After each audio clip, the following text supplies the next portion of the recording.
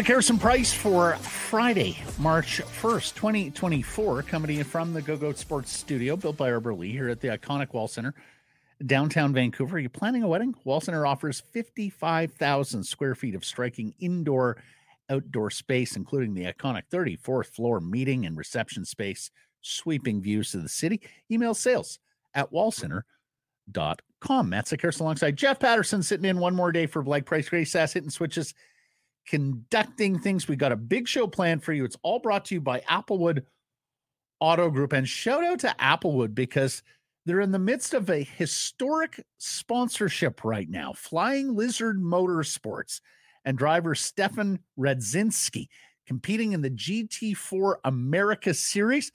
Applewood, you see it right there on the livery of Stefan's Nissan Z. The series gets going April 4th in Sonoma, California. So good luck to Stefan and Flying Lizard Motorsport, and good on Applewood for sponsoring. It's all good at Applewood. Poll question today, J-Pat, we're asking you, is the last 2 weeks just a blip? Yes or no? You can vote at Sikerson Price on Twitter and YouTube. The Vancouver Canucks, 1 win, 5 losses, 1 overtime defeat over the last fortnight. What says you, J-Pat? Just a blip? Nope. No, there's some real reasons. So you think so? You see something deep-seated here. You see something lasting here with this. Yeah. Like, when is Elias Pettersson going to raise his game? When's Elias Lindholm going to make some sort of meaningful contribution? When's Quinn Hughes going to up his game? Let's be honest here. The coach called him out for the first time all season. And how about a save now and then? A save percentage since the All-Star break, sub 900. There are some real warning signs here. Now, yeah, they're going to get some injured guys back, but that doesn't guarantee that others are going to be able to stay healthy. So every team goes through that. Where's the spark? Outside of JT Miller, where is the spark? And if you look at the schedule, like, they're going to run the gauntlet here in the next 5, starting with Anaheim. So I think there's a real possibility that this 7-game stretch becomes a 10 or a 12-game stretch. And at that point, you are inviting everybody within striking distance to make hay and make up ground in the standings. I voted no, and I'll do the counterpoint here. I voted no because, look, it's clear they missed Dakota Joshua. And yeah, it's crazy to think that the third line left winger could have this dramatic effect on a team.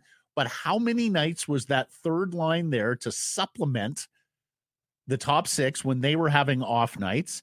Bluger, Garland just haven't been the same, minus Dakota Joshua. It's had a cascading effect on the team, and it hasn't been good.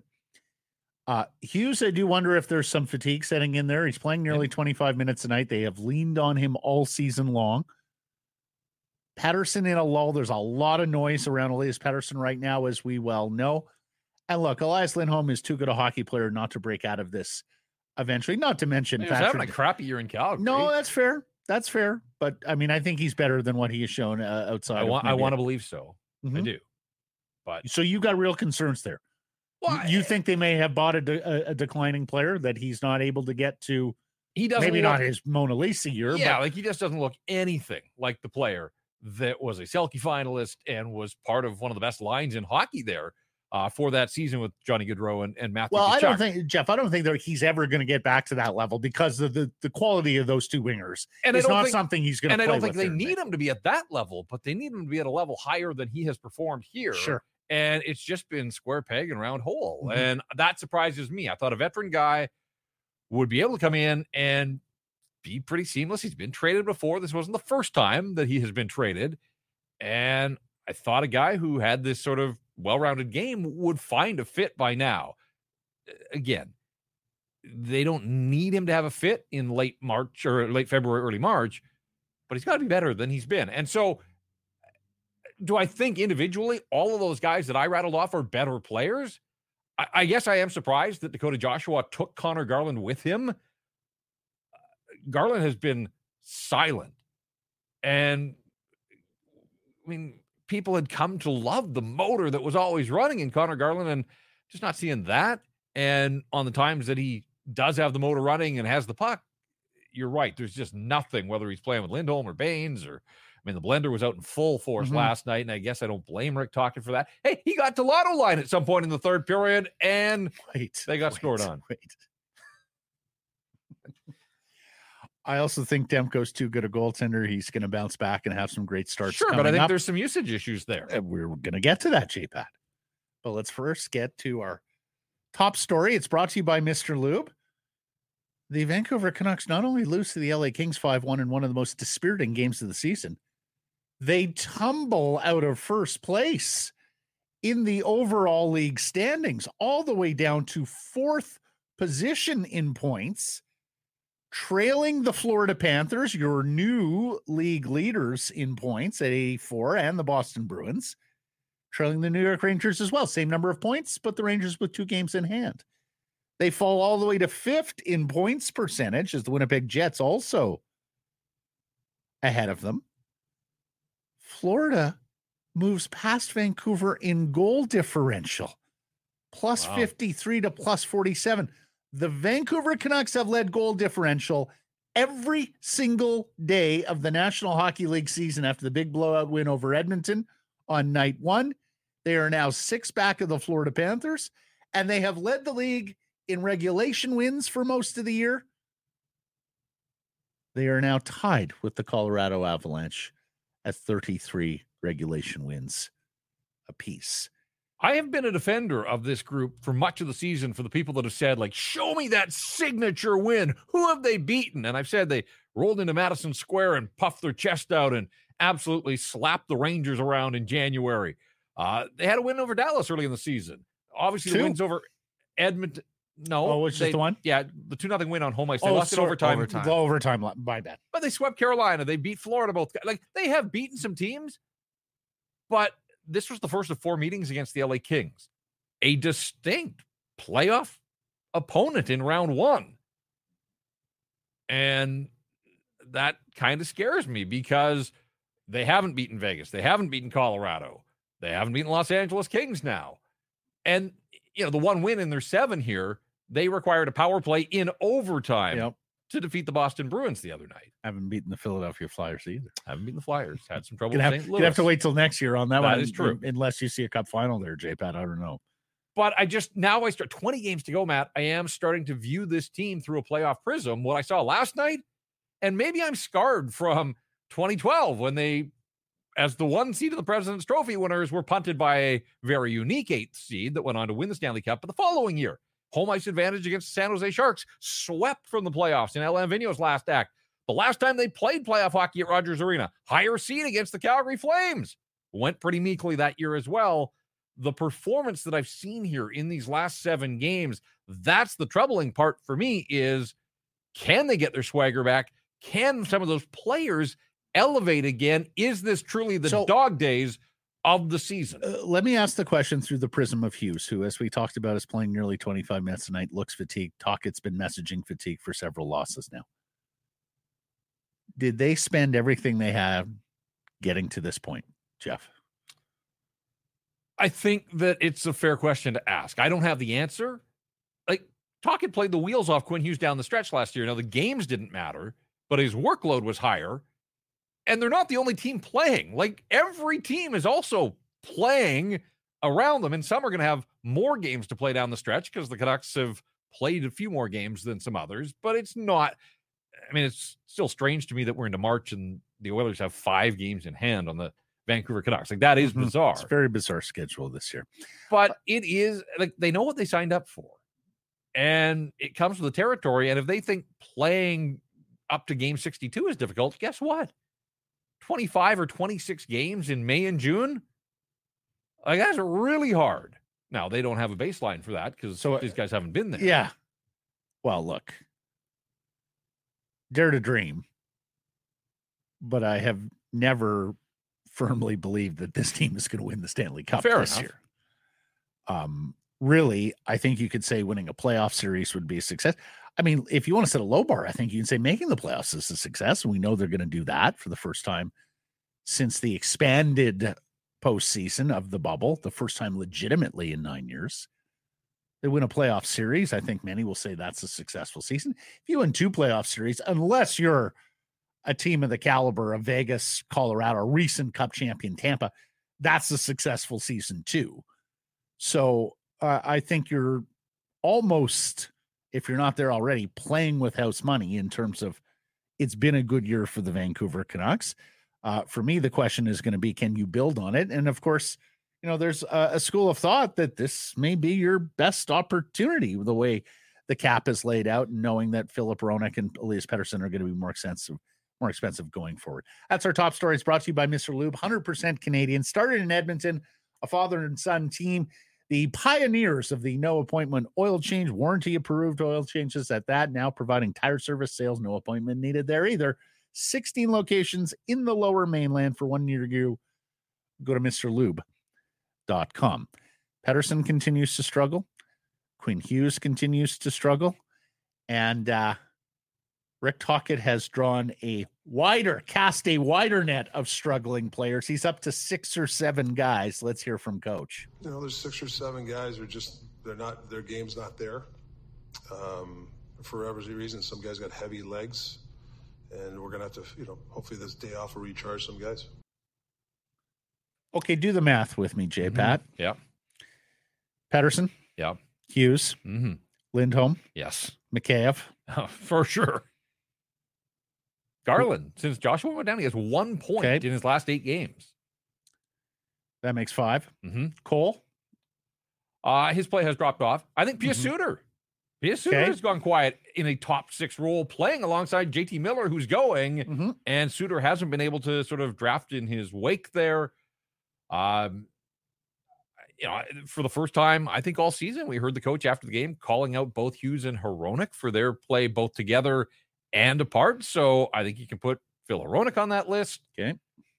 That gets us to 6 or 7. Oh, I think we're at 8 now. Sure. I think coach is being... And look, please hear me when I say I don't have the knives out for him, but 5 games in, I kind of have seen enough of Arshdeep Bains on this run. I wonder if it's time for him just to sit down even for a game. Just to come back with Oman and... Yeah, I mean, 3 penalties in 5 games, no points, takes a penalty. Like Rick Tocchet spent all day Wednesday harping about stop taking penalties, in 16 seconds after the opening faceoff, Arshdeep Bains is in the penalty box for tripping in the offensive zone. So, you'd hope for more. It's a great story, but we're 5 games in and there's been no bottom line for him. There are way bigger issues. I get that, but I just wonder if it is. Yeah, sit him down for a game. I don't think that would be the end of the world. Coach also named names with the captain and with his most often defense partner, Philip Hronek. Take a listen. They got to play better. I mean, they know it. I mean, they got the best solutions. They got to play better. Well, I don't care who they're playing with. They got to be able to. You got to be able to defend. Maybe we're playing them too much, but they got to defend better. I think, for sure, and take what's given. But it's just not them. I mean, it's a collective. Like I said, I don't think we gave them much, but like I said, you can't give breakaways. You can't anticipate instead of staying in front of the net. You can't pinch and give a guy 3-on-1. Like, these are just egregious that you can't do. Once in a while it's going to happen, but I think they're just too frequent for our club. And we hung our hat most of the year on play without the puck, and we've lost that right now. And we need some guys to get right buy into it. And sometimes you might have to win a game 2-0 or 2-1. I don't know if we have that mentality right now. I think some guys haven't scored in a while. We're pressing. And then when you press, you lose your coverage, you lose your man because you're pressing for goals or assists. And, stats look, I hate stats. Stats come when the team plays well. If you chase stats, then, that's what happens. So we've lost it, chasing our own stats.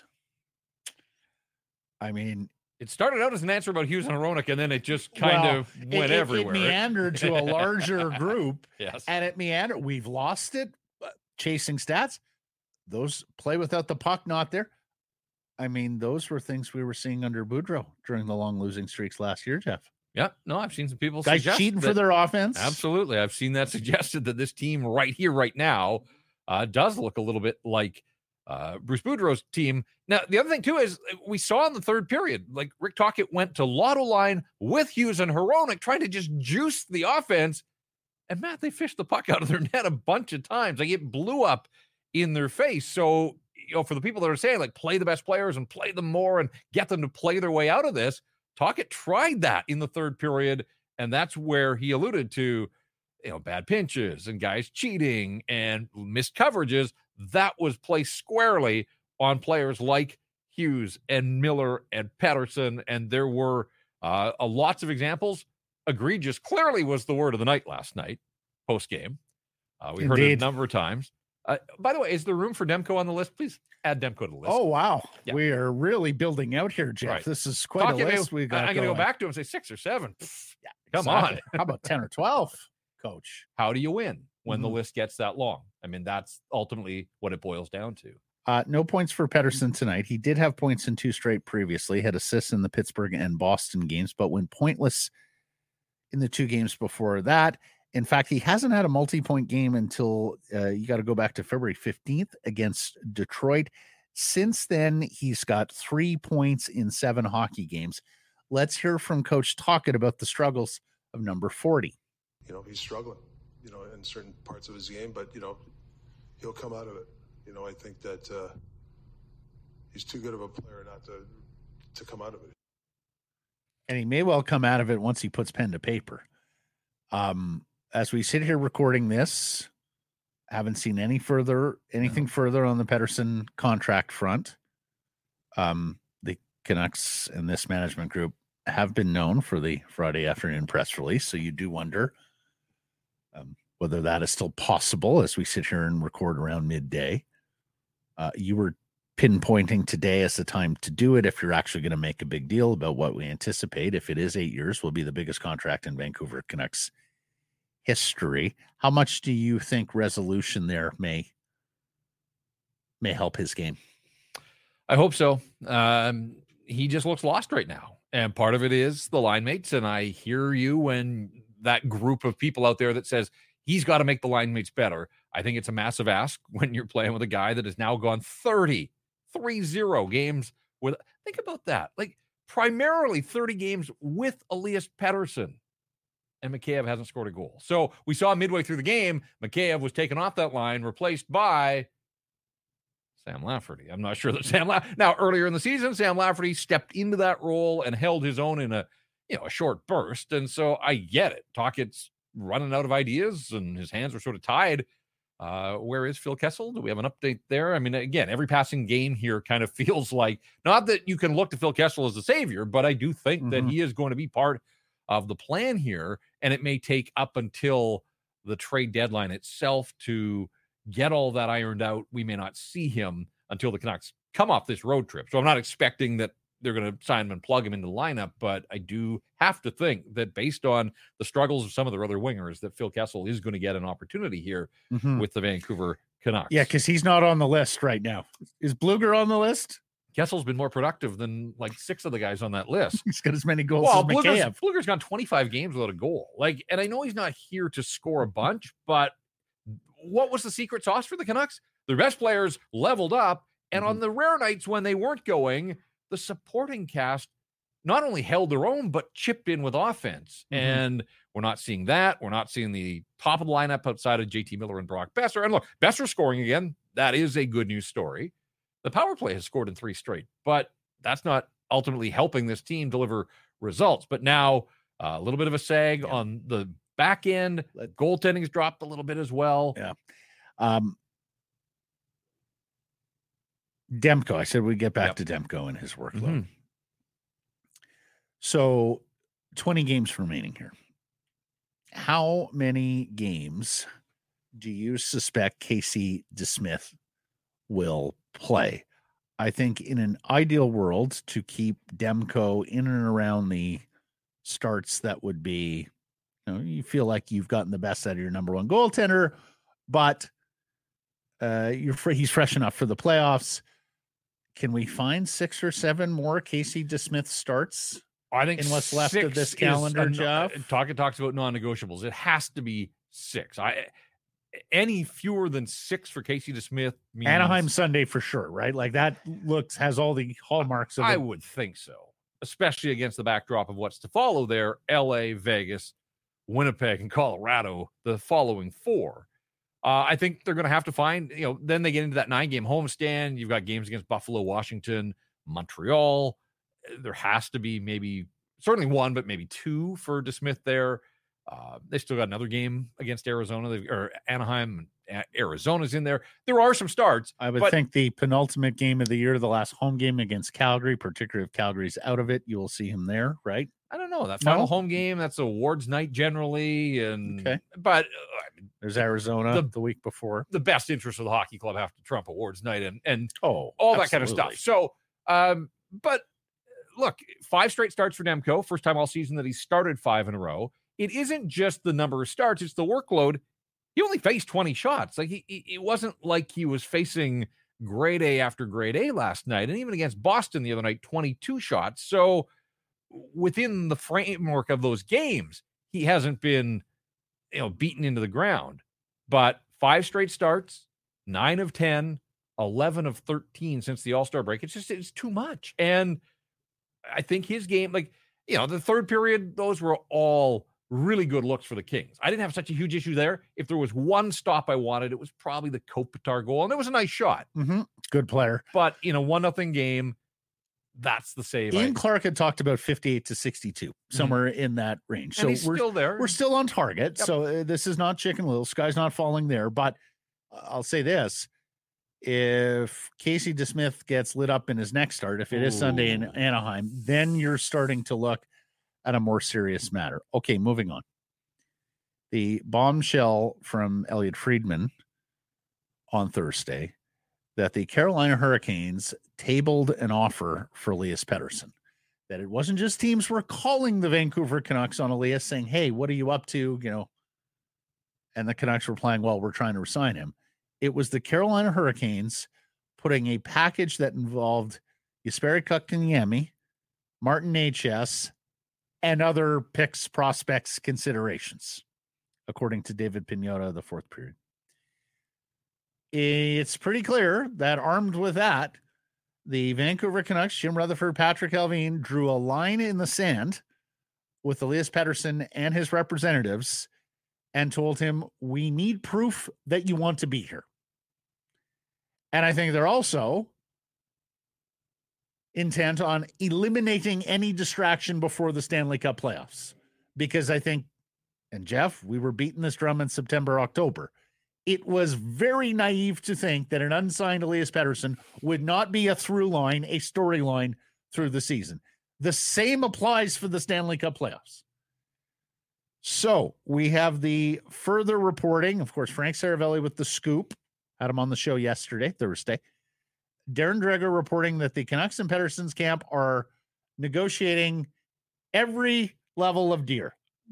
5-year, 6-year, 7-year, 8-year options.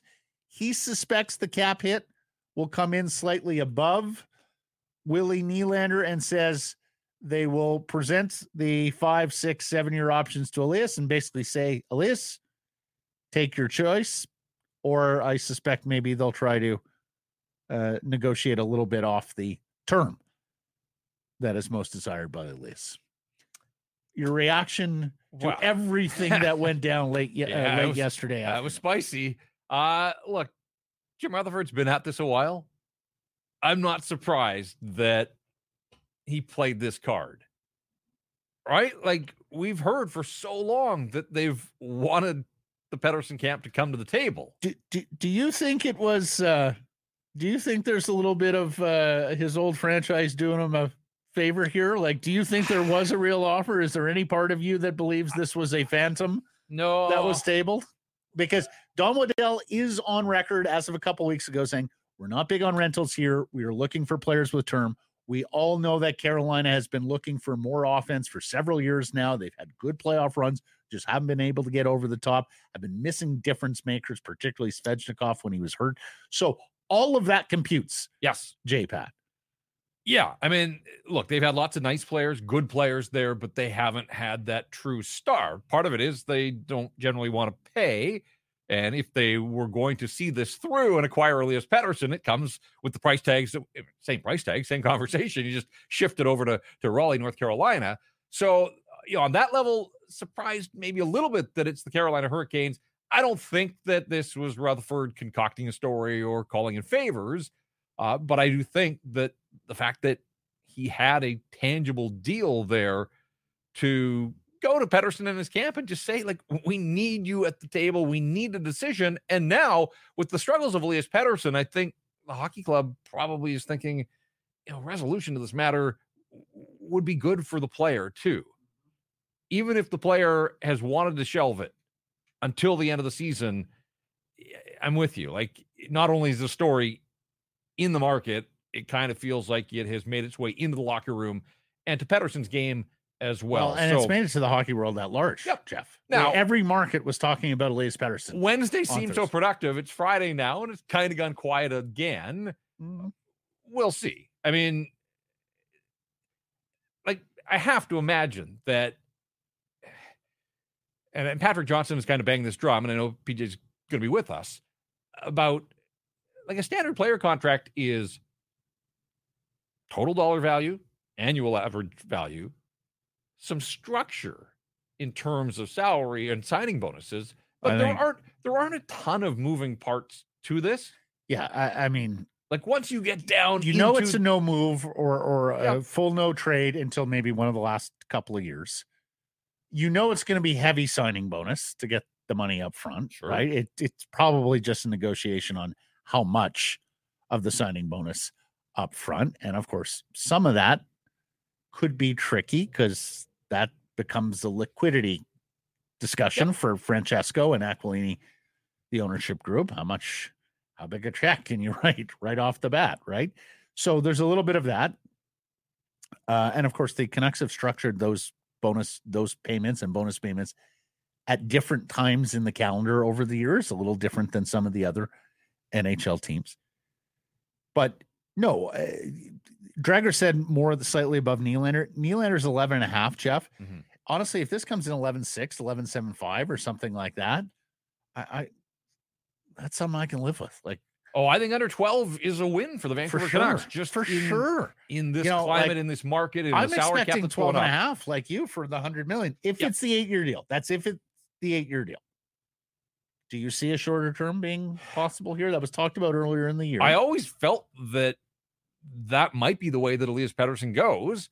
Try to match up to some degree with what's left of Demko's deal, Hughes's deal, and truly give them a competitive window. And I think encouraged by what he and the team have been able to accomplish big picture this year, not the last couple of weeks necessarily. So, like, I won't be shocked, but then Frank's reporting was, all signs were indicating an 8-year deal, a max contract for the Canucks. So I guess and I'm not doubting Frank's reporting. I certainly was working off of that on Wednesday, but if they have presented Pettersson with a bunch of, that might be the problem here, Matt, is now Pettersson's got like multiple choice in front of him, and it's going to be paralysis by analysis. He can't make up his mind. He's already have one bout of indecision. Will there be another one? The reason I bring up the boogeyman, I like this tweet from Trent Leith, who's done some work for Canucks Army Stadium Chinatown. Either the Canucks just bluffed and got Pettersson back to the table, or they are doing their due diligence on the trade market. Either way, it's good asset management. Fair enough.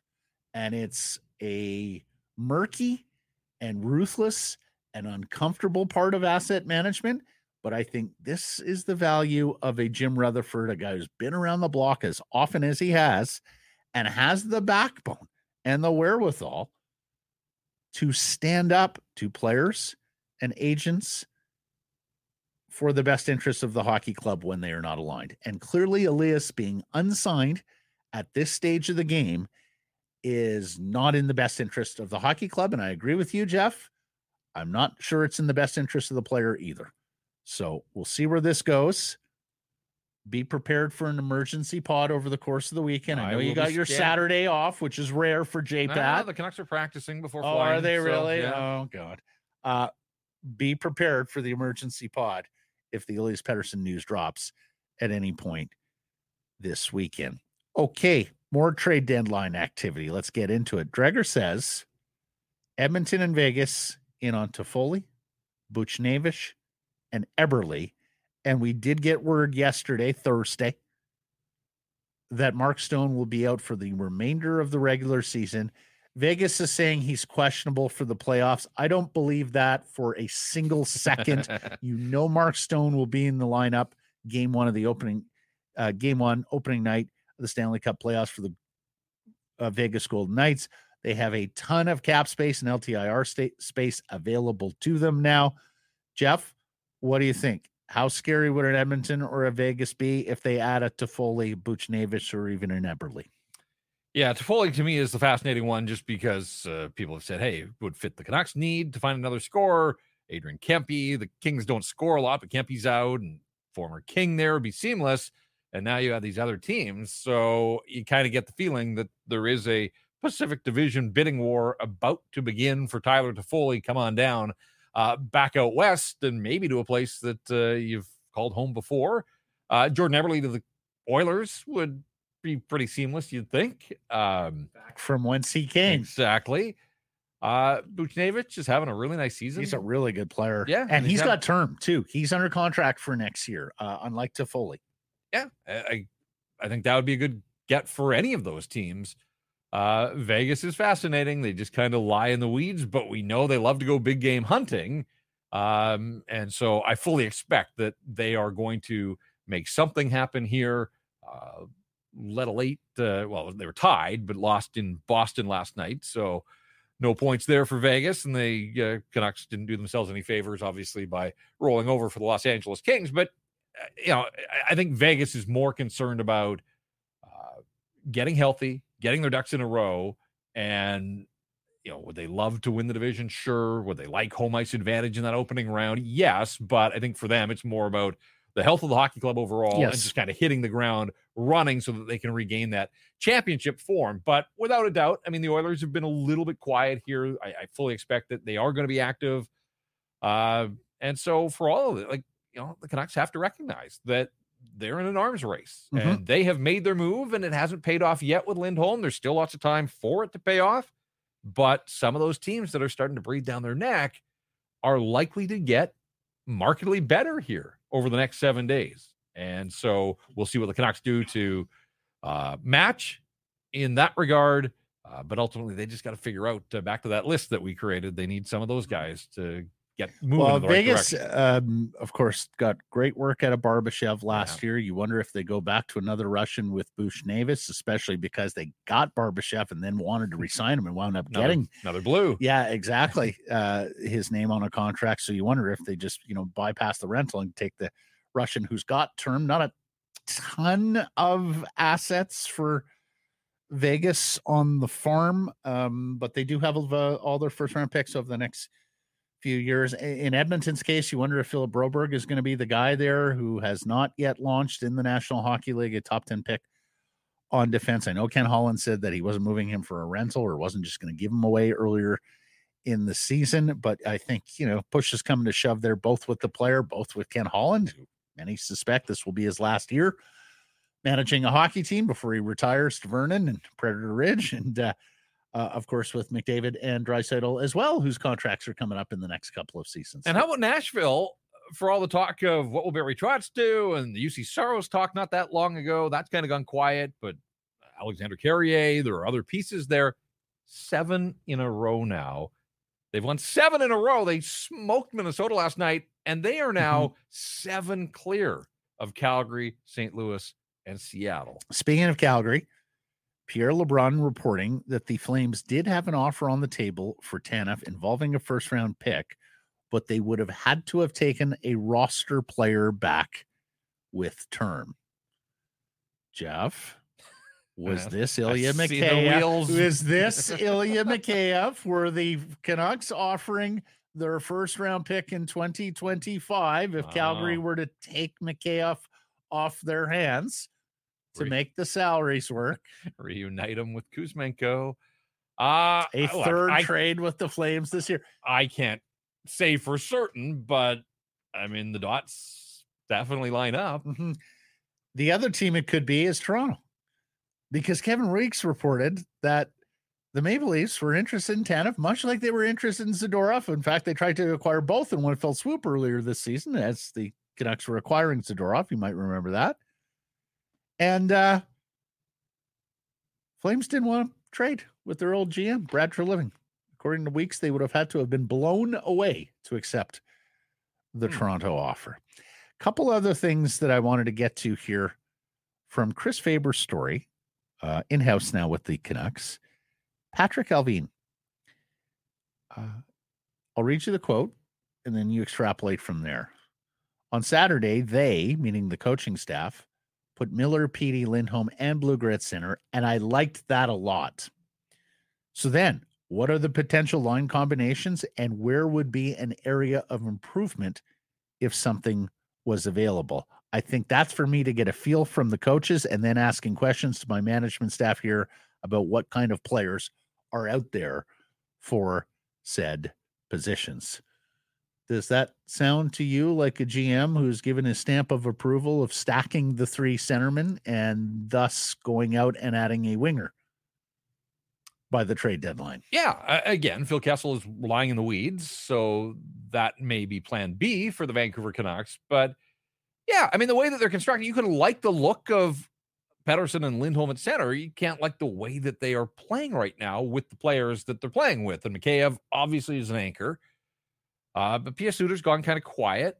Again, he's been a nice piece that's moved around the lineup and given them what he can in various places. But he was signed to be a bottom six guy and has spent far more time than I thought he would, in a natural center, playing the wing in the top six. So, and again, come back to Arshdeep Bains, who's had some moments, but, it hasn't proven to be any sort of difference maker. And maybe the expectations. So yeah, yes, I mean, I think you could look in the top 9 right now and say on each of those lines, there is upgrade potential at the wings. So if they like that spine down the middle, and that's fine, then sure. I think some scoring help on the wings is absolutely at the top of the list. The other bit of news that was in that column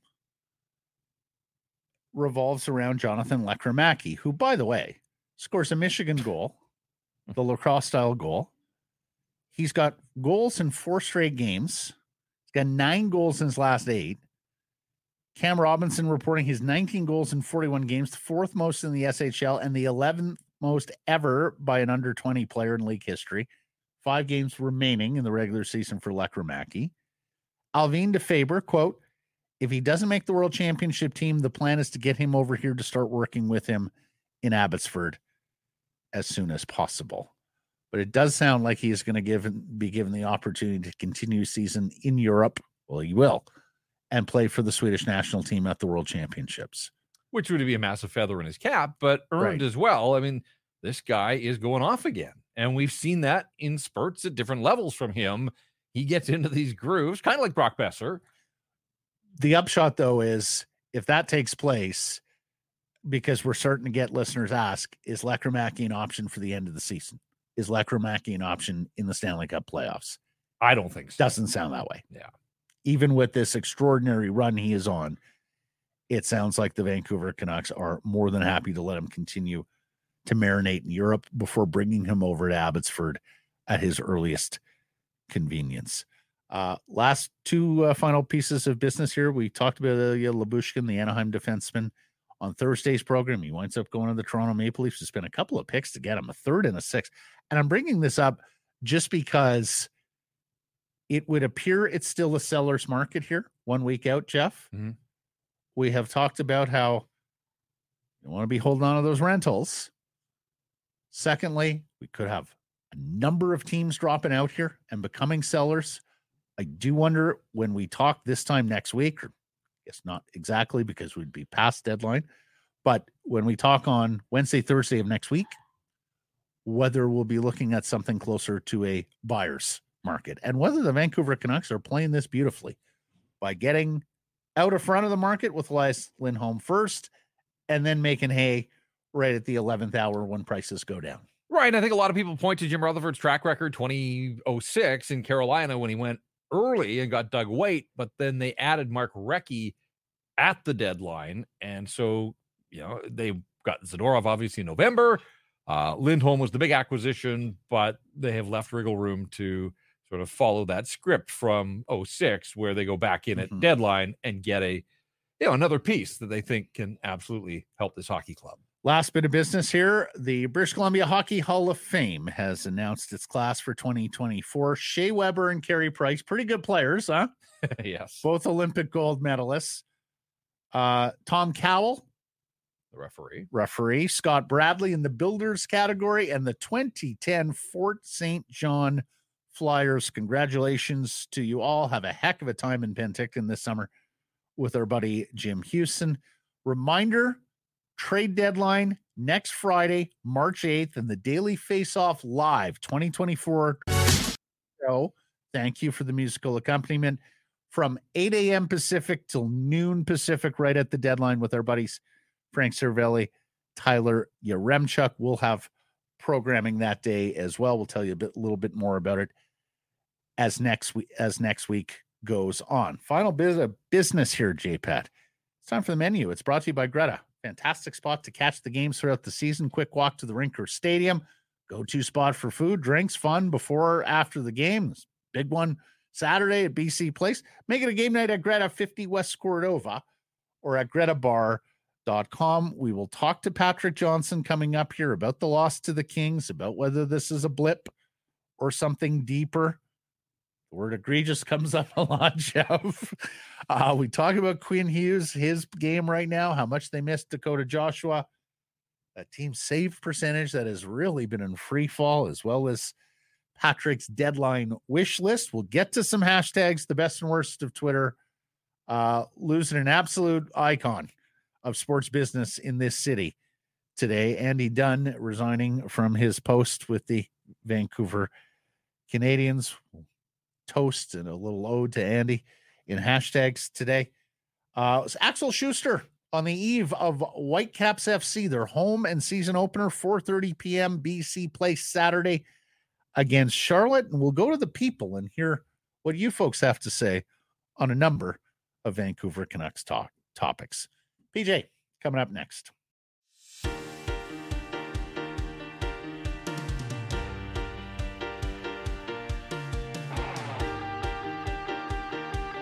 Patrick Johnston covers the Vancouver Canucks for the Province and Post Media. He attended last night's 5-1 loss to the Los Angeles Kings, and he joins us now. How are you? Well, as you said, I attended, and I had to wake up and think about the game last night. So at least you attended, and 18,000 others, because I'm not sure there was much attendance on the home bench last night. You hear the head coach talking. Yeah. They started okay. I mean, the Archie Baines obviously penalty was not a great start, but I thought they were playing all right through 10 minutes. And I think I said aloud, I was sitting next to Jeff. I said, this game's going to need a goal though. And I meant the Canucks. Well, hang on a second. Which of their 3 shots in the first period? It went, but then it went south. Like, this is it. Like, they scored and it was over. Like, the Kings scored. You just knew the Kings scored. There was no coming back. And the revealing thing to me, I asked 3 different people. Quinn Hughes was asked about sort of speed and body position, or whatever. And he basically said, I don't know what we got to do. I said, do you have to work more with do more with less? He said, Quinn Hughes was a little bit speechless almost after the game. I mean, he's always careful. He's not a guy that's going to rip his team, but that was one of those moments where I think I asked a question. Daniel Wagner asked a question. He was just kind of without an answer in the moment, and asked Pettersson the same kind of thing. And he was basically yes, but you got to dig a little deeper. And then Rick Tocchet just went off about body position, which is that nobody's in position. You're not there you have to be ready before the puck gets there. And they just weren't ready before the puck gets there. And then they're lollygagging to the bench and on and on and on and on. There was the thing about last night's game was they just didn't have any push when they needed to push. And that's going to be something they need. Would you say it was egregious, Patrick? I mean, I was impressed with how often he said egregious, but it was funny. If I came away, the thing with Tocchet was that he wasn't like spitting mad. He was just incredibly frustrated, but also like the tone of his voice never raised. He was just straight up about, like, this wasn't good. That we needed more. We're in a funk. Like, I think that's part of it. He's like, we're in a funk.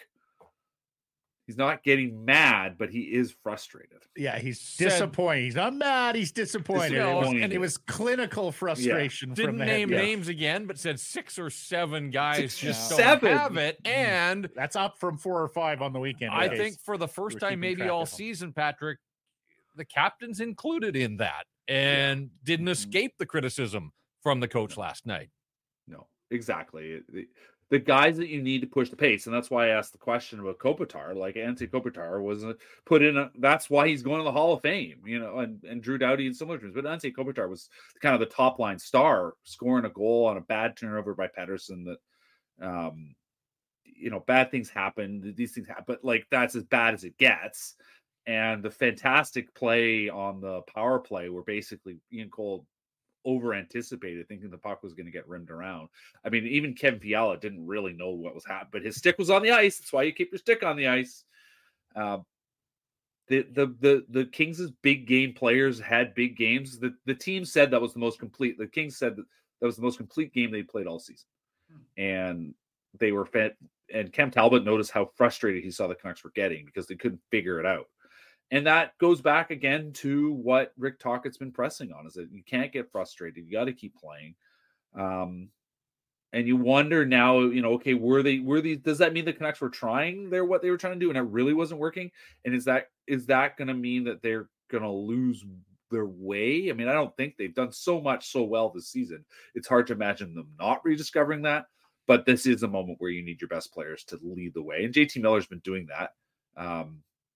But Elias Pettersson, the noise, like obviously the noise is there. He acknowledged it to some degree to Sportsnet, to a degree with me the other day. Doesn't, as he said last night, he doesn't want to talk about what's going on. Things have obviously changed, but you can't help but wonder if that's an issue there. But yeah, this team needs to fight its way out. The best players need to be their best players. Let me ask you. Hughes is averaging 24 minutes and 46 seconds of ice per night. It's actually now a full minute more than Philip Hronek. Yeah. Do you think they've just leaned on him too much? Do you think fatigue is setting in here? They've worn Quinn down over the first 3 quarters.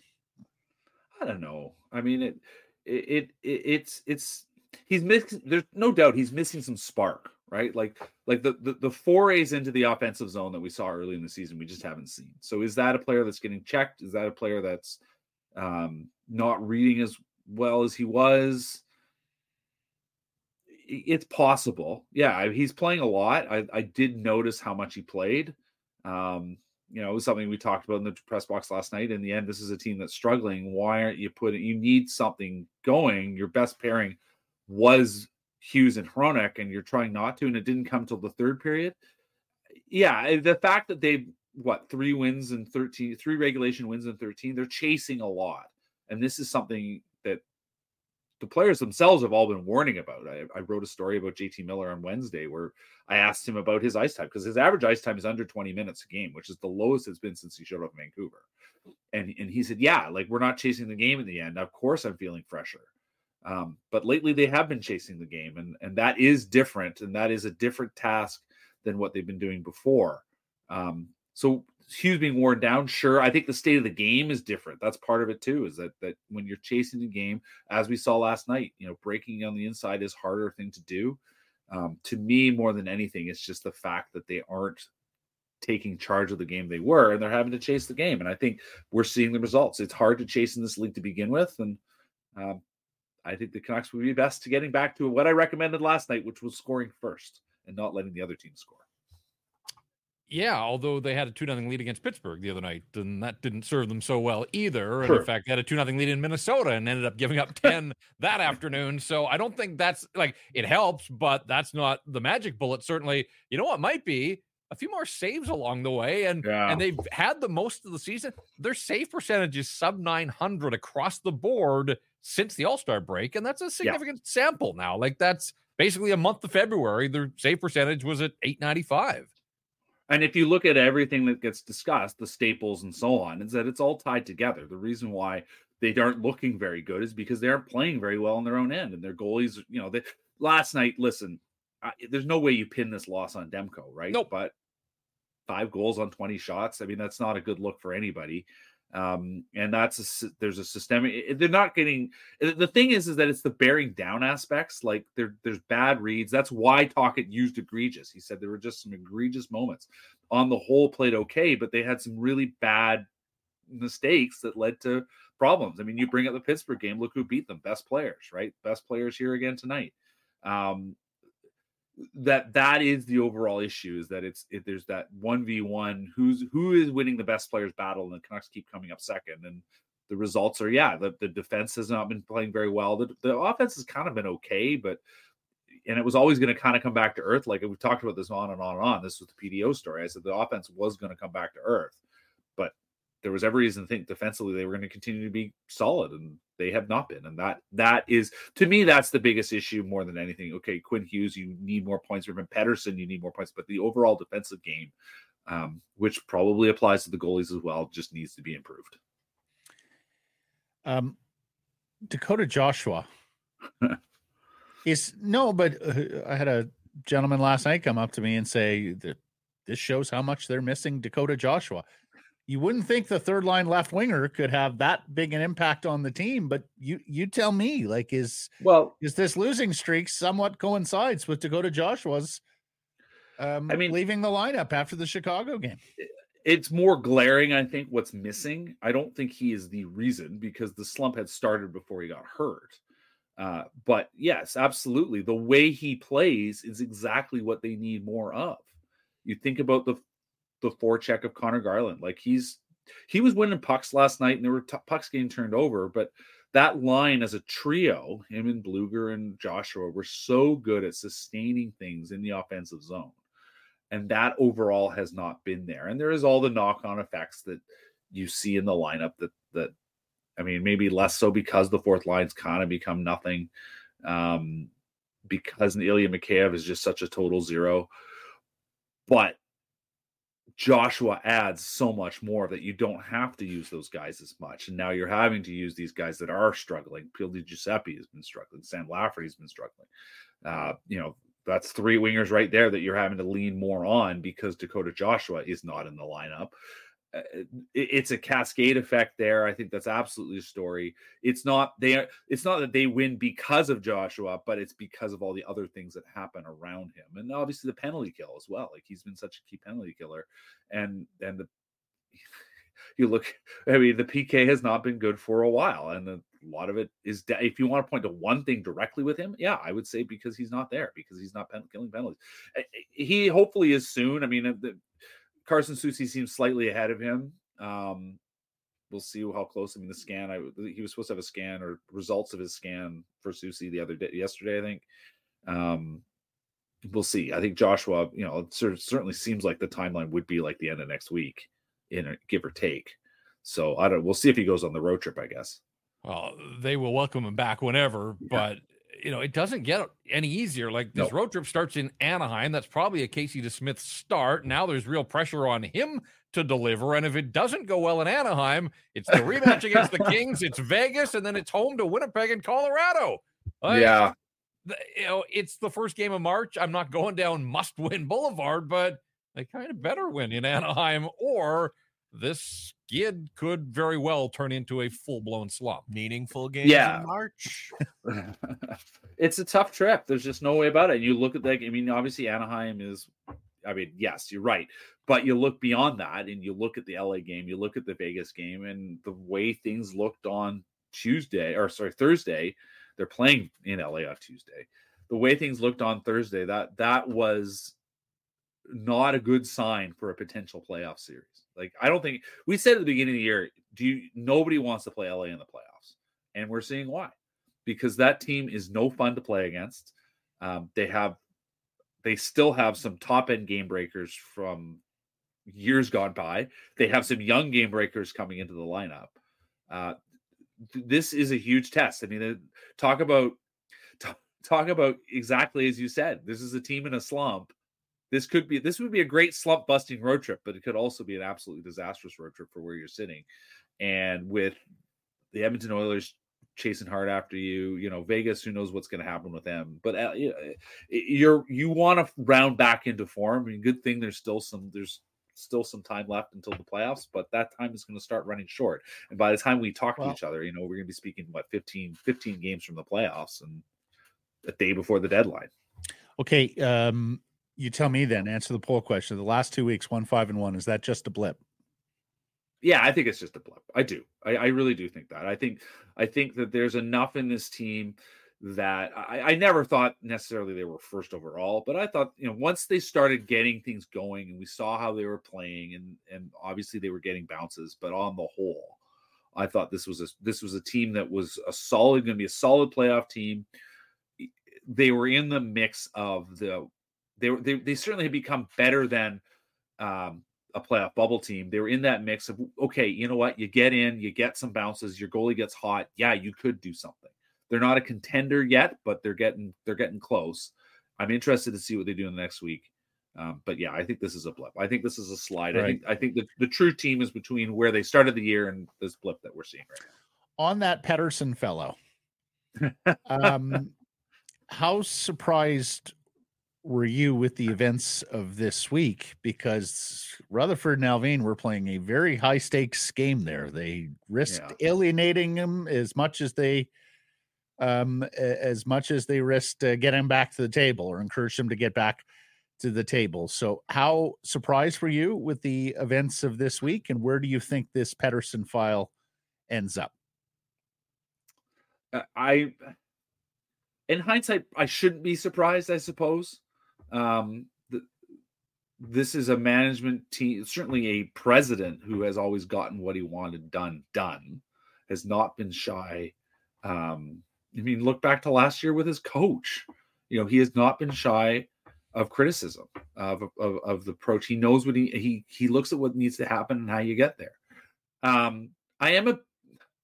If indeed it is a case of basically saying, listen, we're trying to shake your tree and say, this is what could happen if you do not come to the table and talk about this contract. I'm a bit surprised because you have to believe that they'll actually trade you to Carolina, and in the moment, probably not, but postseason, yeah, listen, you put this in this position where we have to figure out what your value is, and we have to plan for the future. And this is the kind of thing that could happen postseason.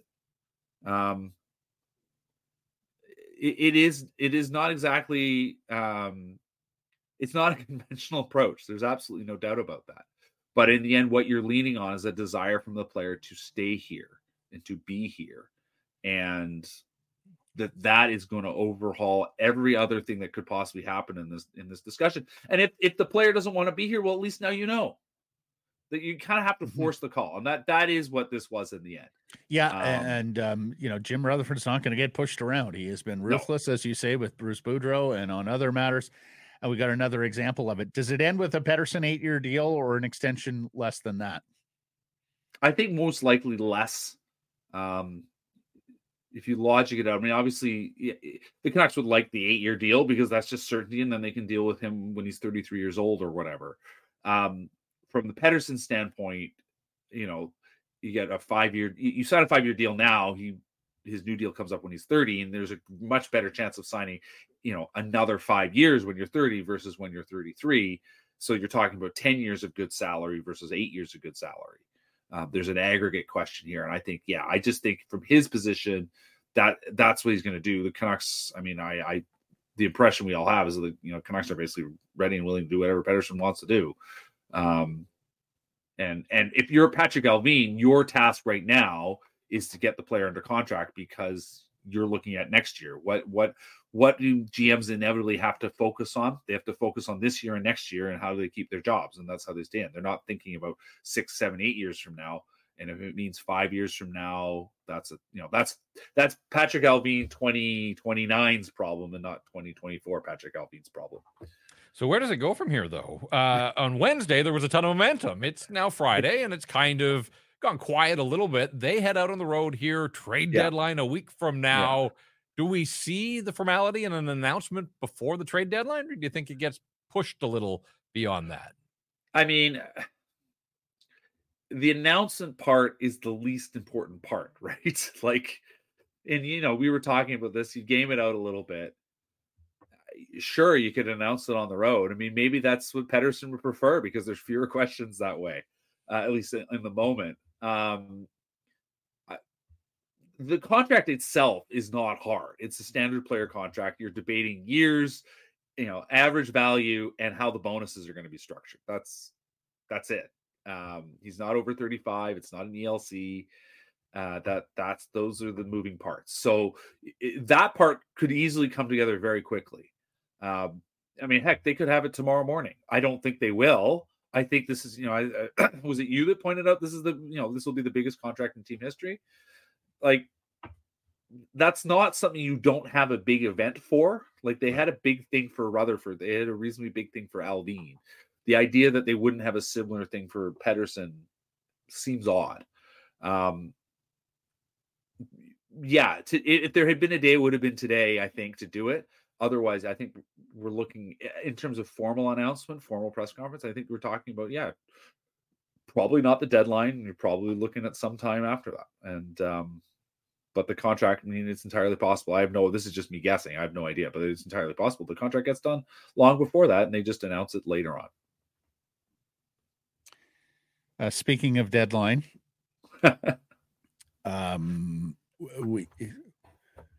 give me one name, trade deadline wise, that you would like to see the Vancouver Canucks add, that you think addresses a need and is a good within reality, within reason here, Patrick. I want you to say Elias Lindholm, but that's another conversation. I mean, I would love to see Sean Walker. I don't think that's happening.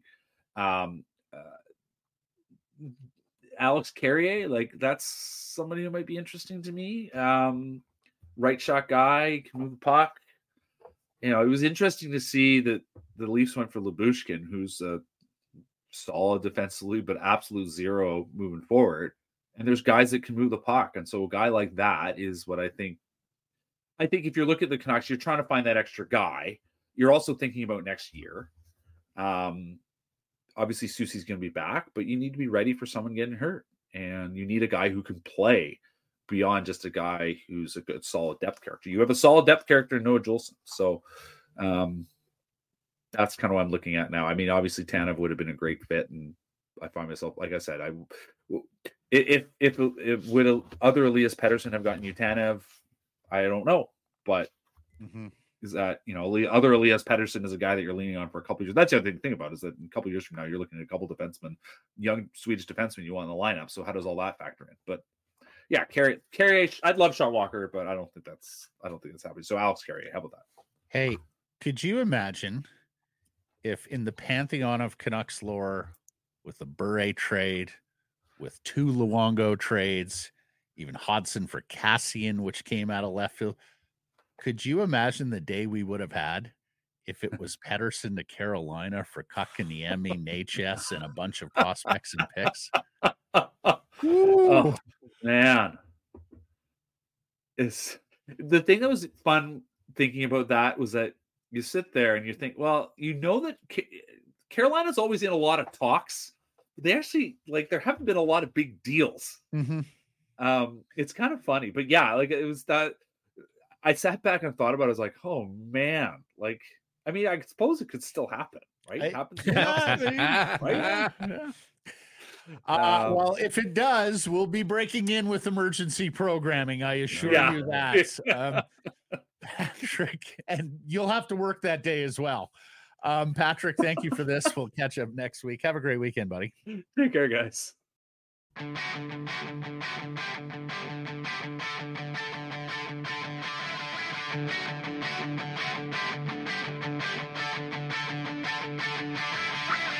Harrison Price from All Center Presentation, Applewood Auto Group.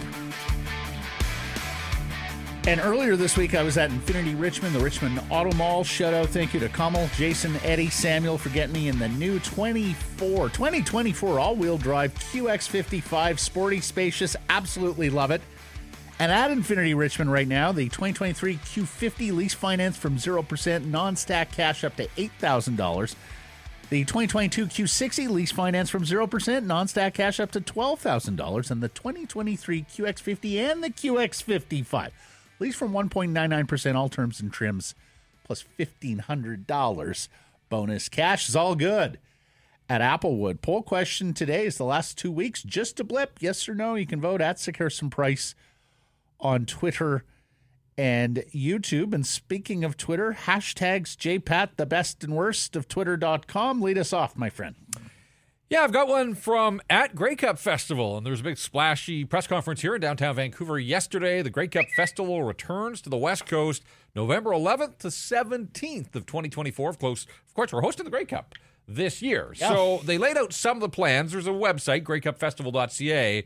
The highlight, though, has to be not one, Matt, 2 zip lines coming for the week of Grey Cup, including one that is going to go across the water from Canada Place to the convention center. Ooh. This feels like a task for Grady Sass. Absolutely. Sending him out into the field to do some coverage and reporting. I think so. High above the water around Canada Place. Helmet cam, Grady, what do you say? I'm good. I already got too much shit on my plate, so I'll pass. Sounds like an intern job. Oh, that's not the response. It's that go-get-'em spirit that we love about Grady. More on him on errors and omissions today, thanks to a fellow Grady. Well, this is sad news at Vancouver Canadians. After 16 seasons and countless successes, both on and off the field, Vancouver Canadians president Andy Dunn has announced his departure from the team. All he did was win championships, sell out the Nat, and send fans home with smiles on their faces. The finest sports operator I've had the pleasure to be around, the most detailed guy. Of course, he had a background in baseball and business, so the job was absolutely perfect for him. Jeff, he commuted here for over 16 years from Orlando, Florida, where he lives. Those are really long flights. There's no direct. You connect. So I, on a personal note, want to wish him the best and hope he gets some rest and relaxation. Of course, the change in ownership last year of the Vancouver Canadians, and he came in as Jake Kerr and Jeff Mooney's guy. I mean, they did not have the background in operating a sports club, and he did. It was a match made in heaven. If you didn't know, he was a minority partner with Jake and Jeff, and so when the team was sold last year to Diamond Baseball Holdings, Andy became just the president and employee of the club. Look, big shoes to fill for Alan Bailey and our friends Walter Cosman and Stephanie Ellis, but one thing I can tell you about Andy Dunn is he had an incredible succession plan. The institutional knowledge that he passed down to his chief lieutenants was exceptional. I'm sure it will be onwards and upwards for the Vancouver Canadians, who remain a favorite summertime pastime here in the city. Just an absolute tip of the cap to Andy. An incredible run of on and off-field success. I mean, talk about a guy that left his mark on this sporting community. Day at the ballpark, always an incredible experience. As you said, people left with a smile on their face, regardless of the score. The score so often secondary out there. It was the experience of being at the ballpark, the ball yard, the way they expanded the Nat, the fan interactions, and so much of that, almost all of it, driven from the top ownership and the management of Andy Dunn. So, just such a job well done. The food offerings, the promos, the mark. I mean, he once told, I spent a lot of time sitting with Andy beside him at the Nat, the sushi races, Jeff. He got to town, he looked around, he went, there's a sushi restaurant on every block. What can we do with this? Let's make up some sushi costumes and have them race around the base pass. And, oh, by the way, Chef Wasabi, he won't win for years on end, and then we'll make it a big deal when the chef finally wins. Of course, the left field porch, which has had different sponsors, but became a fantastic area of the craft beer alley there down the left field line. Like, on and on it goes. He was just the sharpest, smartest sports operator that I've ever been around. And Jeff, testaments to Andy Dunn, there was a time in this city when the scalpers were in full force outside of the Nats and not outside of BC Place or Rogers Arena. They were the toughest ticket in town, and knowing a few of them, they would say to me, oh yeah, I make a good buck at Nat Bailey. I'm just hoping to break even at BC Place and Rogers Arena. And you might know more than I do, but it's my understanding at least one of the other major players in this town certainly knocked on Andy's door on a couple of occasions, trying to get his expertise for baseball into for other sure. areas. I think he shared some of his wisdom with others around the town. I asked him several times over the years about taking a step with a different club in this town. He always came back to me and said, Matt, I know baseball. He loves football, but he knew what he didn't know. Put it that way. The C's were named the John H. Johnston President's Trophy. So, they've been named the Minor League Baseball Franchise of the Year by Baseball America. All of the accolades. And the other thing, Jeff, let's face it, there easily could have been a world where this franchise was no more when minor league baseball went about contracting. I can only imagine there were discussions there. Do we have to cross the border to play the Vancouver Canadians or the lone team, minor league team, affiliated minor league team in Canada?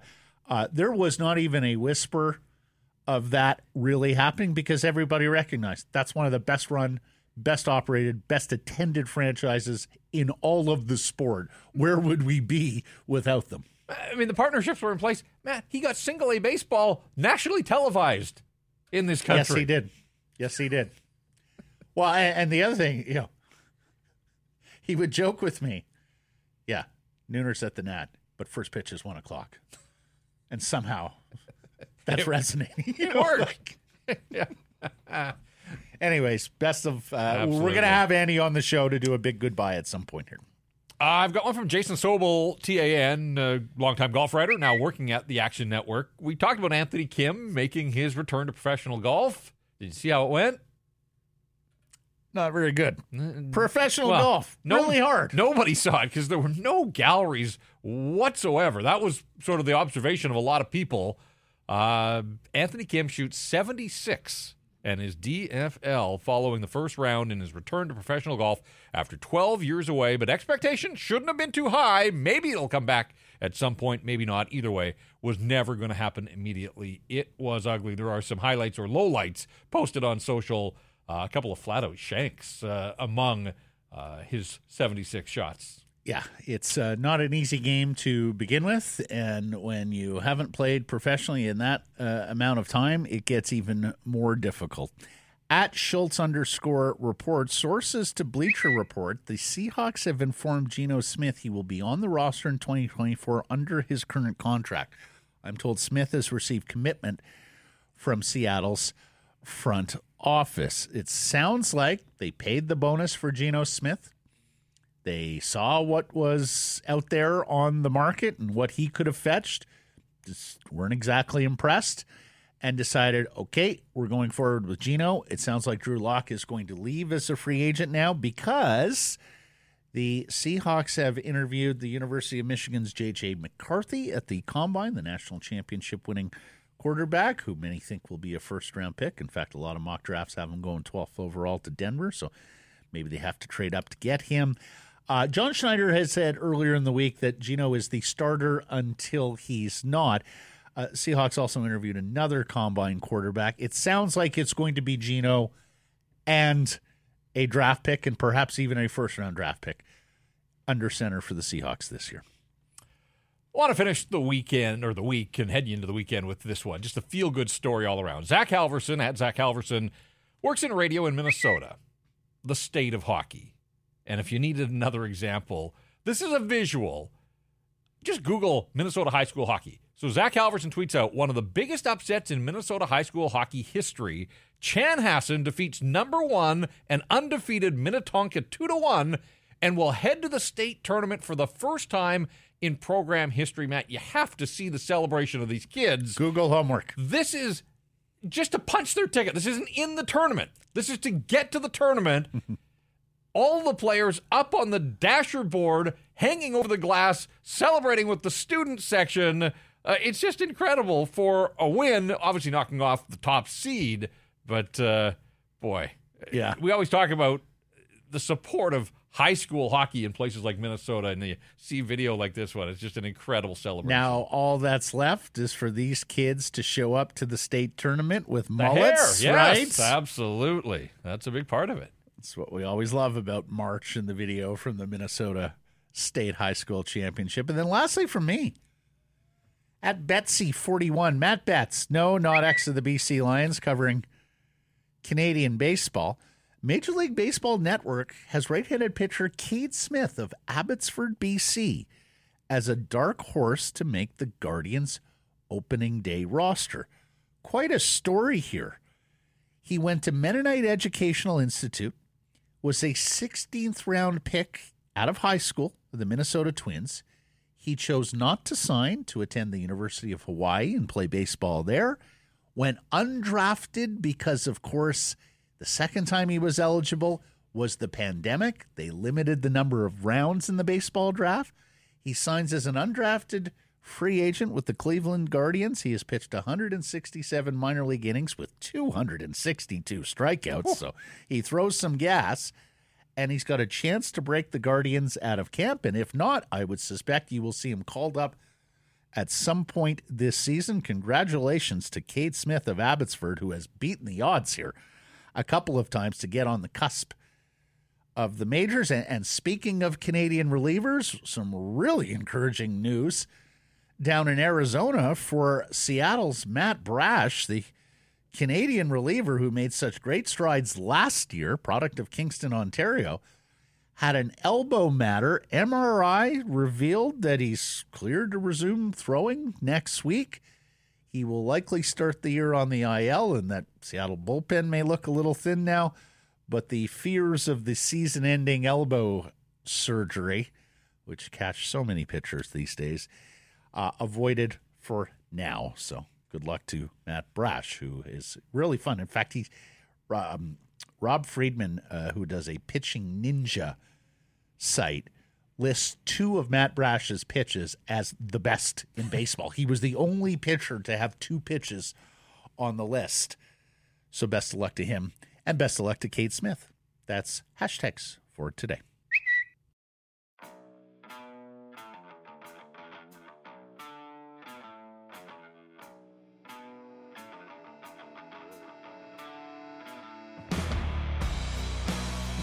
We are joined now by Whitecaps FC CEO, Sporting Director Axel Schuster on the eve of their MLS home and season opener, 4:30 Saturday at BC Place against Charlotte. Axel, good to have you back on the show. Thanks for the time. Good to be back on the show. Thank you for having me. You're more than welcome. Thoughts, feelings, emotions on the eve of a new season? You know, I think it's always this mixture of everything. There's obviously excitement and also a lot of joy in me that we finally kick it off. Also knowing that it looks like everyone is coming back who was there for the last game, the 30,000. We are already somewhere between 28 and 29. We normally sell within the last 24 hours. We sell more than 1,000 tickets. So it feels like we also get again the push from our people.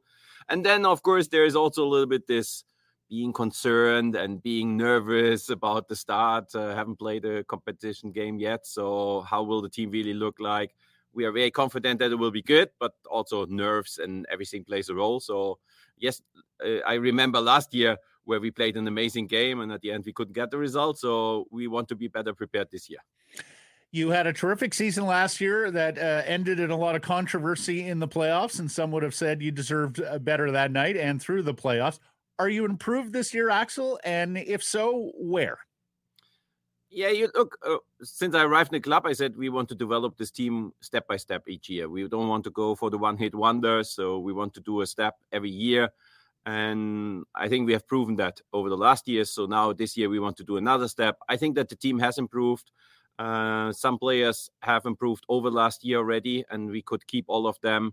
We have added this time a little bit also of veterans experience, especially in the front row with Fafa Pico and Damir Kreilach. So I think that we are better, also better in the depth. And we are still in the market because we have still the possibility to add the one or the other player. But with the players that we have and the way we want to play, I think we are already now better than at the beginning of last year. Axel, how exhaustive are the reviews at the end of a season? The offseason is so short in MLS. It's remarkable how the season ends, and before you know it, you guys are back on the training pitch and moving all over the world. But just from an organizational standpoint, how exhaustive are the reviews from what you did last year, the things you liked, some of the things you didn't like, as you try to improve? Very much. They're very exhaustive. And I have to say, this is probably the hard work for the staff. And I have to also to give credit to our staff, because you have this short off season, and for the players it's great. They go home, they go in vacation, they enjoy the off time, and they need to stay in shape. Also credit to our team that came better in shape than ever before in all the other years that we are together. So they were doing their work, but the staff was sitting in the office for most of the time. And we have a huge data department that was presenting us all different stats and actually showed us where they think we have lacked a little bit, where we can improve, where we have been strong, where we have to retain that and keep that. And from then, the whole strategic process starts. So how to approach that? We have been our offensive output has been amazing, and it's one of the pieces our people and fans loved so much, that we always had a spectacle here. And I would say maybe not the conversion into goals. So that's the thing that we want to improve. And for that reason, we have added this veteran players. But at the same time, we don't want to lose anything of defensive stability, maybe even improve that. And to find the right balance is the most important thing for us this year. And the coaching staff and all our other departments that are supporting the coaching staff have worked on that. Now, you said close to 30,000, maybe over 30,000. That's a tough ticket. Can Vanny get one? Does Vanny need one? We know that he can't be on the sideline. Where's he going to watch the game? Is he going to watch it with you tomorrow? No, that wouldn't be good. I'm too emotional during the game. Also, obviously, he wants to be close to his analytical staff that is in the media box. I think we have a good experience here. When he has been suspended for one game in the last season, and we actually won it, so we have a very good record. When he actually has to be more worried about that we win every game, he is not on the bench, and that becomes a topic later. But we will keep it like the last time, and I hope with the same outcome. I would just like to draw the irony that Axel says he gets too emotional and couldn't watch it beside Vanny. I can only imagine what Vanny will look like watching this game from afar. Hey, tell us about Mike D'Agostino, who's going to run the club tomorrow, Axel. Oh, it's a great story. He's a young coach from British Columbia, from Vancouver, somebody who has grown in our organization. And we have always said we want to develop people in our club. And that doesn't mean only players. We also want to develop staff, coaches, in every area of this club. Also on the office side, we try to promote internally people if we have an opening on a job profile. The same what we did with many, literally.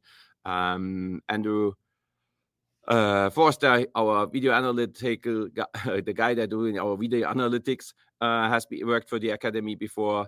Brendan Shaw, who is another assistant, has worked for our second team before. So we do this, and it's a great story that tomorrow, the second time, we have a coach from British Columbia, Vancouver, on the sideline and guiding our team to a win. You have another change in leadership in that. Ryan Gauld is now your team captain. He's going to wear the armband. He's been a magnificent addition since he got here. The Scotsman, Axel, but you tell me, what was it about Gauld that made you guys decide he's going to be the captain going forward? I think that was an easy one, and I don't think that we surprised anyone with this. Also, he has won the captain's armband already last year for many games, because Rusty Tybert, who was our captain, hasn't started in a lot of games last year. So on the other side, he's also really our leader on the pitch by performance, by example. And we know, and everyone has seen, that we all thought that he deserved to come within the top three to be MVP. The way he plays, the way he works, the way how humbled he is, and how much of a leader he is in every single area of his character and profile. So there is no doubt about him. I think if we sign a player, or if a young player comes up, it's easy to tell them, look, you have to look at Ryan. If you approach your job the way Ryan is doing his job, then you can make it, and that's what you want from a captain. You said you're still on the market. Ideally, what pieces are you looking for? Where would you like to add? I would say we probably look for a little bit of depth in the one or the other position. We expect and want to play a lot of games again. We also have to prepare for the Copa, because the Copa is coming before the next window opens. And we all, knock on wood, we all cross the fingers that Canada qualifies for the Copa. And then we have to deal with a situation where Ali Ahmed and Sam, and also Kubas and maybe Pedro Vite will not be here, and that are key figure starters in our system. And I think to have a little bit more of depth and maybe young players that we can prepare in the next months, to be ready then to jump in for the time of the Copa is important if you want to compete for a top 4 position in the Western Conference. You mentioned the two new additions and very MLS experience here in Krylock and Pico, and they may very well be on the ball in the opponent's box. Tell us a little bit about both players here. What kind of players are Krylock and Pico, Axel? Yeah, very different profiles, and also very different to what we have already. We had the third best forward pair in MLS last year, with Ryan Gold and Brian White, and Brian was the 5th best striker and the only non-DP and purely cap striker within the top 20, I think, even at least in the top 10. So big credit to them. Now it was the question, what could we add to those? Because we cannot burn them in 45 plus games. And so for the reason, we needed profiles that can give us something, but also who are not getting, I would say, worried or concerned or mad if they don't start every game. So finding somebody who is in the career at a point where a player is also okay with not starting from time to time. So Damir is technically a very strong player. He was in the top 3 for being MVP 3 years ago. He's very good in very tight spaces, but he's also very, very strong in the air, offensively and defensively. We have seen he has not only scored our game against Tigres, our goal against Tigres, he also had very good chances because we get him in very good positions in our attack. And Fafa Pico is the exact opposite. He is the guy who can take guys in one-on-one situations, who has a lot of speed, who can dribble guys, who can attack the space behind lines, and he can open up space for everyone else. So 2 completely different profiles who are doing this for many years and who have shown that they don't need any time of adaptation and just do it the moment they are on the pitch. Obviously, organizationally, you want to win trophies. You want to win the MLS championship, the MLS Cup. But I don't expect you to sit here today on our show. It'd be great if you would, but to declare that it's going to happen. But how do you look at a successful season? Is it making the playoffs and taking your chances from there? Is it about building so that you're in peak form in October when you hit the playoffs? Like, how do you set goals for the Whitecaps this year? I think we have done very well over many years now with only focusing on the next game. So I think a lot of our players don't know who do we play in 8 days. That's a reality. And sometimes I do even the check. Yeah. It's really true. You're not winning championships, or you're not winning something, or you're not getting to your aims, targets, goals, whatever you want to call it, with just calling it out and then working towards that, with not respecting that the next game is the only game that you can win, that you can prepare for, and that can give you the points. So if you ask me the greater picture as the CEO and sporting director, I would say at the minimum to finish exactly where we have landed at the last year in the regular season, and then being better prepared in the playoffs and maybe getting it over the line where we have been very close last year already. If you ask me how we approach it, I can tell you we all knew for a long time that tomorrow will be a big game, that a lot of people show up, that we get the push again from the people, and that we want to be best prepared, and we want to win the game tomorrow to kick it off in the right way, to have 3 points, and then go from there next game and getting point for point that is necessary to get in a top 4 position in the Western Conference. Well, let me ask it this way. Yeah, the quarterfinals have been a couple of times achieved by the club. I would suspect you feel that's achievable at least in the playoffs, right? Yeah, of course. But today to speak about the quarterfinals is I hear you. I know we're a long way from there, Axel. It's a long way. But I will say this: we're a short distance from Saturday's home and season opener, 4:30 at BC Place against Charlotte. We wish you the best of luck this year, Axel. We'll have you back soon. Thank you for the time here today. Thank you for having me again, and see you tomorrow in the stadium, I hope. Big crowd. Harrison Price from Wall Center and a presentation of Applewood Auto Group. Join us March 13th, 6 to 7 p.m. at Park Casino and Park, the official casino resort of the Vancouver Canucks. We'll be live on location doing a show inside BC Kitchen before Vancouver takes on Colorado.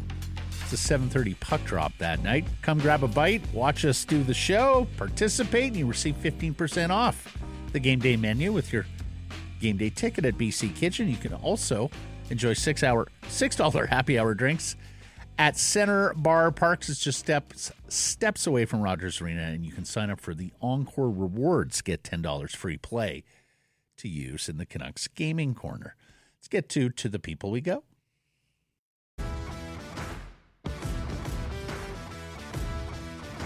Oh, to the people. To the people. Yes. Let's go to those people, shall we? I have to go to the people. I missed the people there. It's been a long, frustrating time for people here. To the people we go. To the people we go, brought to you by Great Clips. Jeff will start with poll question results from Thursday. Should the Canucks have outbid Dallas for Chris Tanev? What did the people say? I'm going to say the people said no. They said no. Percentage? 58? 66. In fact, 2/3, 66.6. Brent says, should they have? No. Would I have wanted them to? Yes. That's good honesty, Brent, beloved former Canuck. Rugby Jeff says, Canucks need to build their forward depth, not their D depth. Would you concur? These days, they can use a bunch of help at a bunch of positions. So, well, 1 week to go. I guess we'll find out what they prioritize here ahead of the deadline. Houdini says, nah, he'll sign here for free later, which is entirely possible. Hockey rules. We should have traded for Tanev instead of Lindholm with what we gave up, but that ship has sailed. Well, they tried, didn't they? I mean, the reports are that they looked at bigger deals and just couldn't make it all happen. Yep. Michael says, who's to say they could? Maybe Calgary wasn't going to deal him in division as they are still sort of in the playoff race. Yeah, a lot of those comments, that may not have been the price for the Canucks. Their price may have been higher. And not just in division, with former Flames GM Brad Treliving now in Calgary. Maybe some suggestion there that they... Well, yeah, the suggestion was that Calgary didn't want to trade with Treliving and the Leafs as well. All right, moving on. Aaron in Deep Cove says, hot take or question for the show. Rick Tocchet is watching the Jack Adams slowly slip through his fingers. Yeah, I think you can make the case there. I think it goes deeper than Tocchet, quite frankly. Like Thatcher Demko now, I think, has taken a backseat to Connor Hellebuck for the Vezina. I still think Quinn Hughes is the favorite for the Norris, but there's enough runway here that if his play continues, as it has since the All-Star break, he's going to invite some others in. I mean, that's just the way this works, and certainly for Tocchet, like Paul Marie says, the Florida Panthers at the top of the standings. I know they went to the Stanley Cup final last year. They did. They started the year without Brandon Montour and Aaron Ekblad. And he has found a way to keep his team there. Peter Laviolette's done a nice job with the New York Rangers. I mean, every year there's going to be a bunch of candidates. Tocchet is a candidate. But I tend to agree with Aaron that things may be slipping away here just a little bit. Lots on Pettersson. Let's get to it. Didn't get a name here, but tell me I'm wrong. If Petey could stay on his feet in the corner, he would have seen his actions were painting himself into it. Ooh. That's Leaf. That's Leaf.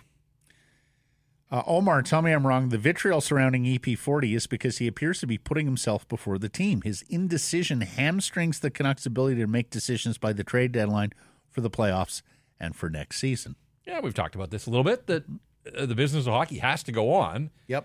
It's just that he is the biggest, and it is a big fish for the Vancouver Canucks to fry here. Tripping Out says, is Miller the 1C at $8 million per year? Does paying Petey 12 or 13 to be a 2C make any sense? This smells like the Leafs 2.0. Also, how naive is it to think not signing wouldn't be a distraction? He is receiving bad advice. I would quibble a little bit here. I think he's charting his own course against the advice of his agents. Everything Pat Brisson and J.P. Barry have said over the years suggests that they too would like to be at the bargaining table on this. But what says you on 12 or 13 million for a guy who may be their second best center? Well, I kind of bring it back to the discussion we had earlier in the week that I'm not thrilled with what they gave up to get a third-line center from Calgary for Elias Lindholm and the way he is playing. But, yeah, I mean, the way that JT Miller is playing right now, he is the heart. Guy's been in on 8 of the last 10 goals the Canucks have scored. He's the only guy. He's brought Brock Besser along for the ride here in the last couple of games, but he is the man right now on this Vancouver Canucks team, regardless of the price point for Pettersson. Daniel asks, do you think Pettersson's recent play has brought him back to the table? I know this isn't what they meant, but imagine if Pettersson said to himself, oh, crap, I'm playing like poop. I better negotiate this before I tank my value. The thing is, Daniel, the value can only tank so much, right? He's had a 100-point season. He's going to be a top 10 or top 15 league scorer again this year. So we're not necessarily – and the other thing he's got going for him, of course, there's 31 teams interested, right? So he's got a lot of leverage with very little with a very high floor. Goran says, great to hear John Shannon, a very mature and well-thought-out person amongst the crazy one. The others are just trying to run the whipping boy out of the city and driving angst amongst the fans. And Gordon, with a screed here, the new standard for interviewing guests about Pettersson. Have you ever been a member of the Communist Party? Have you ever attended a meeting or known a member of the Communist Party? This really is an off-season, next season story, guys. The backlash against the Vancouver sports media on this story is because this is the first season for many years that hasn't been a dumpster fire, and we're coming off a big emotional win at home. We don't need only positive stories, but we also didn't need the focus to be on this right now when Pettersson isn't going anywhere soon. I guess you don't believe that the Canucks would have been willing to accept this Carolina offer. Right. Sounds that way. So, yes, they beat Boston. It was a good win. It was their only win in the last 7. But that was also the night that Elliot Friedman reported that teams were calling on the Vancouver Canucks. Later in the week, Elliot reports that not only were teams calling, that there was a trade tabled offer. Yeah. Some people are just incapable of discussing multiple different talking points about the team and only want to focus on the team itself. And hey, that's fine, but guess what? We cover all aspects of the team, no matter if you hate it, if you like it, or if you have no thoughts. If you don't like it, go listen to Grady's House been a little media shook. coverage. Grady's been a little shook this week.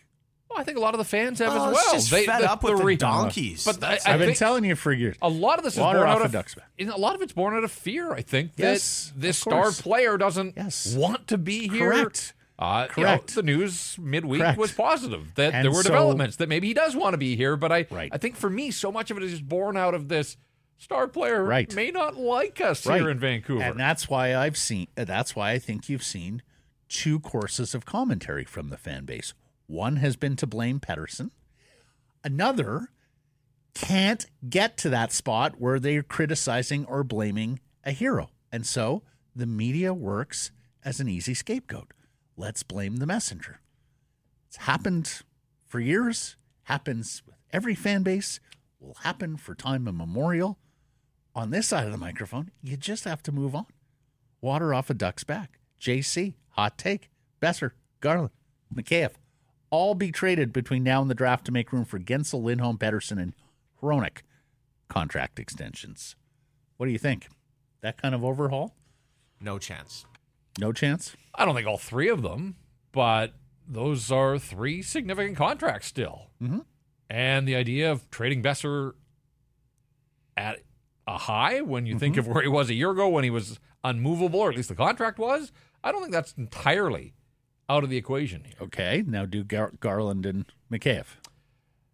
Yeah, I mean, look, Garland is overpaid in terms of goal-scoring production, but he has found a role, has settled into it, has become a fan favorite again, but there's still some term left there that would clear out cap space. Besser's free after next year. If they could move Mikheyev, of course they would.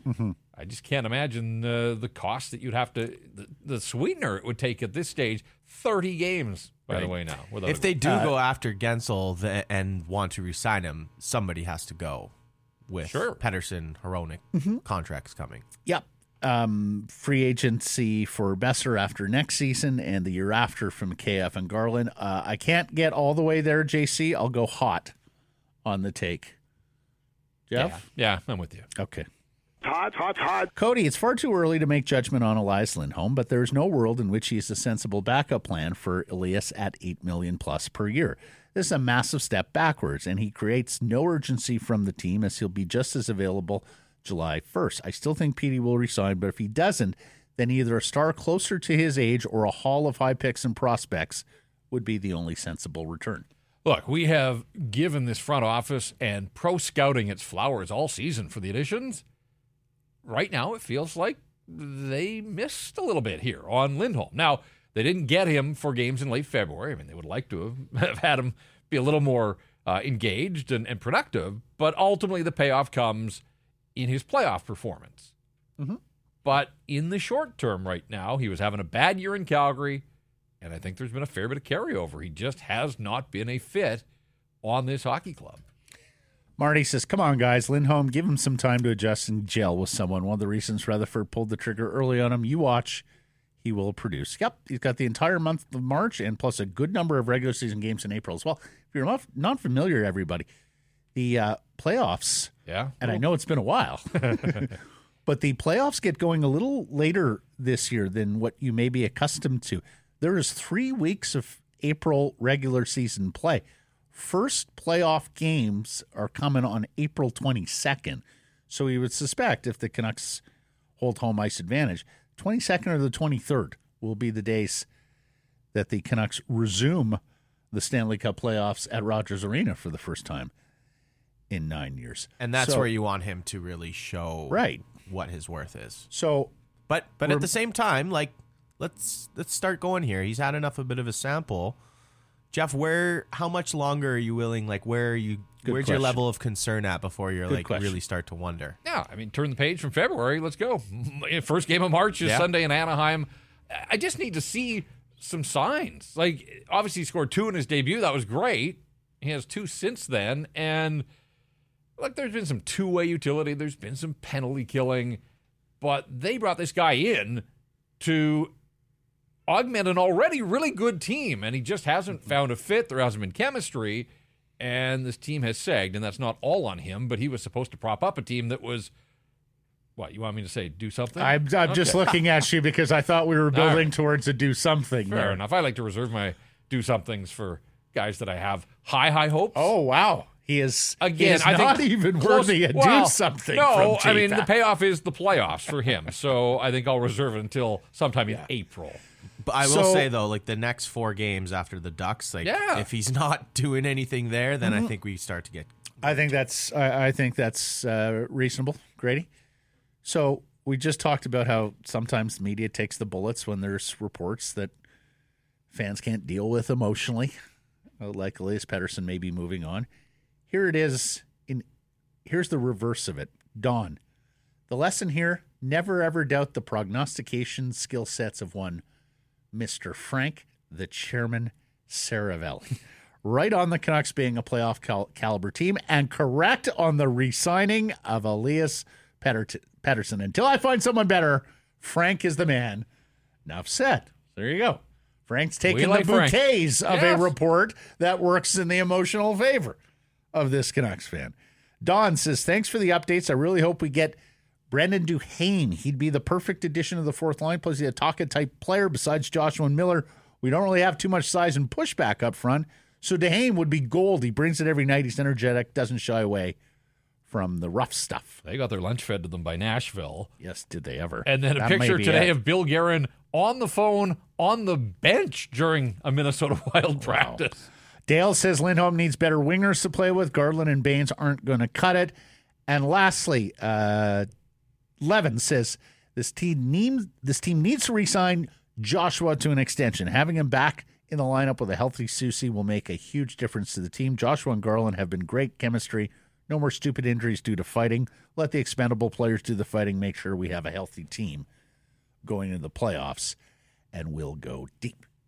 That's To the People We Go, and it's brought to you by our friends at Great Clips. With more than 4,400 hair salons throughout the United States and Canada, Great Clips, the world's largest hair salon brand, an official hair salon of the National Hockey League. Your salons here in Vancouver, locally owned and operated, open 7 days a week. For more information, check out greatclips.com. Great Clips. It's going to be great. Let's get to errors and omissions from Thursday's show and beyond. And shout out to listener Karis, who pointed out to me yesterday, I said, let's get to errors and omissions from Thursday's show. Well, it was Thursday. I meant Wednesday. So thank you to Karis on that. Another error and omission here sent my way, and I think we're both culpable here, J-Pat. Okay. Jeff mentioned the Whitecaps jersey swap promotion was for the Bloodlines jersey, so it is last year's white one, not this year's dark one with the gold. Okay. I chimed on that one too, so I think I led you down an errant path. Hassan has one for you, Matt. He said, E&O, when discussing matching the Tanev trade offer, Matt said that the Canucks had better prospects to offer Dallas when he meant Calgary. Fair enough. Boy, Hassan's been all over me this week. It's him. Saw it's him at Yerke. the Greta event last week, so it was great to see Hassan and his brother. He keeps us on our toes. And now let's get to the Grady on Grady. Grady on Grady crime. Oh, boy. I had my phone down last night, and I look at it, and I'm seeing all these notifications. What is this about? My goodness, onslaught. So, Well, it started out you had fairly civilly and friendly, I thought. And then it took a bit of a dark turn. Well, I don't know about dark, J-Pat, but saw an open lane there. Figured I'd shoot my shot. To dunk. Shout out to Grady Harris on Twitter, who pointed out that in one of Grady's Sass's clips yesterday, there was a typo there, looked and locked. Right, Grady? One letter. Right. I said that the Canucks, or that Pettersson was locked on that $100 million figure. Right. And it came out as looked. It came out as looked. Sorry for that, Jeff. It Made you look bad. Mm-hmm. And was there more from Grady? No. Yes. Grady? Was Yeah. there? Oh, yes, So- there was. So then once he was, I guess the door was open, and then he came off the top rope with, oh, well, I'm critical of Grady. By the way, the intro music runs too long. Yes. Does it? Apparently. Fade it out. Scratch the post. You were scolded. Most Gradys in the wild have impeccable spelling. We all need to help this particular Grady. The airing of the grievances here. He did give you an out on punctuality, though. I asked if wild Gradys are punctual. And this Grady said, no, He doesn't know they're a the little more inner free workings. spirit. That's errors and omissions for today. Thanks for listening, everybody. A reminder, subscribe to our show, Rink Wide Vancouver with J-Pat, Canucks Conversation with David Quadrelli, Harmondale.